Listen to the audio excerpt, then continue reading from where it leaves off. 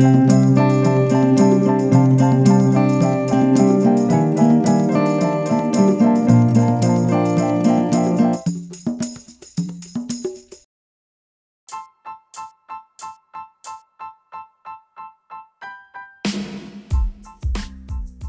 everybody, and welcome to Word Affinity, a podcast which has everything to do with words.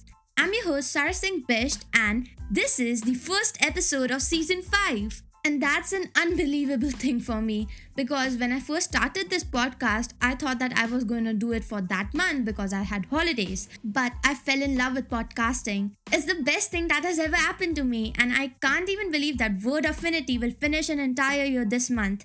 It's amazing. So I want to thank all of you who have stayed with me through this year. You are the best. Now, I want this episode to be incredible and one of the best ones I've ever done because I never even thought I'll be doing season 5. I decided that I will be doing a lot of stuff in this episode. It's gonna be around the length of my other ones, but it will revolve around a lot of things. So, the thing I wanted to do is something I wanted to try out for a long time now. So, yesterday I went to a random word generator website and found 3 words at random. And I actually didn't see them at that time, but just took a screenshot.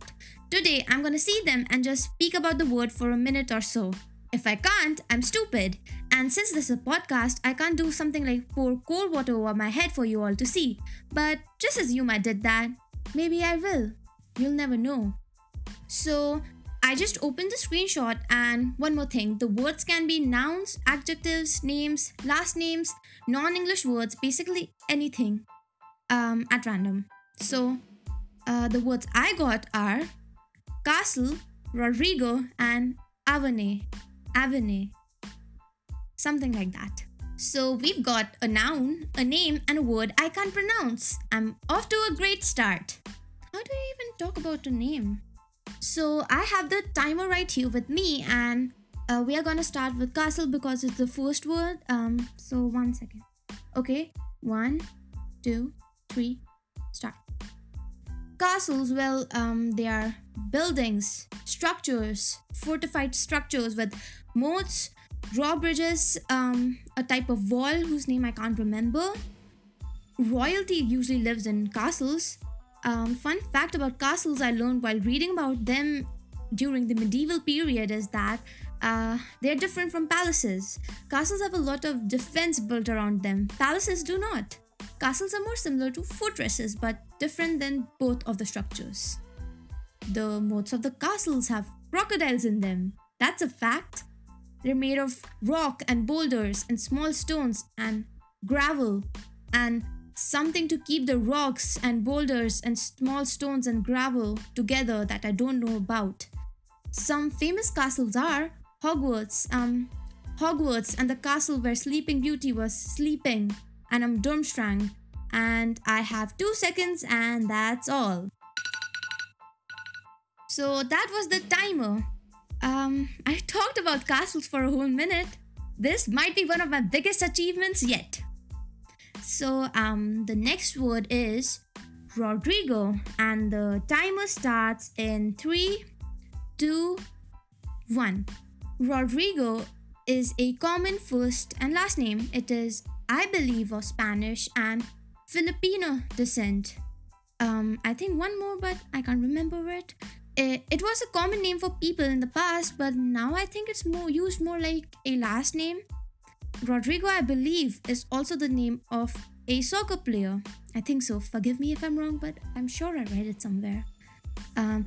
Some famous people with the name Rodrigo are Olivia Rodrigo, and I don't know anybody else. So let's talk about Olivia Rodrigo. She is an actor and singer-songwriter, and she has hits like Driver's License, Good For You, Brutal. She also has an album called Sour, and it's amazing. And did I mention she's only 18? I think Rodrigo was also the name of that royal physician who was executed for being guilty of plotting to poison Queen Elizabeth I. And he was the only one. So, it's over. Okay, so I spoke about a name for a minute. I'm surprised and a little bit shocked and concerned about the absurd amount of random facts I know. But I know about that royal physician because he was the only physician to have ever been executed for plotting against the queen. And I'm also a history junkie, so yeah. Now, the last word is avane. I don't even know what that means. But I can't search about it because I promised myself that I will do this entirely depending on the stuff I know. So here goes. The timer starts in 3, 2, 1. Avane. So I know a bit of French and I think it's a French word. I also think it's a type of wine or grape. Either one of them. I'm not sure about that, so let's just talk about viticulture in France and incorporate Avane in that. The French are famous for their wine all over the world because of its distinct qualities like flavor, age, and maybe some other stuff that I don't know about. Avane is also French wine or grape, known for its distinct qualities and flavors. It can range in color from maroon to blonde or pink. Avane, if a grape, might need a special way to be grown, and Avane, if a wine, might need a specially grown grape to be made. Did I mention it's a wine or a grape?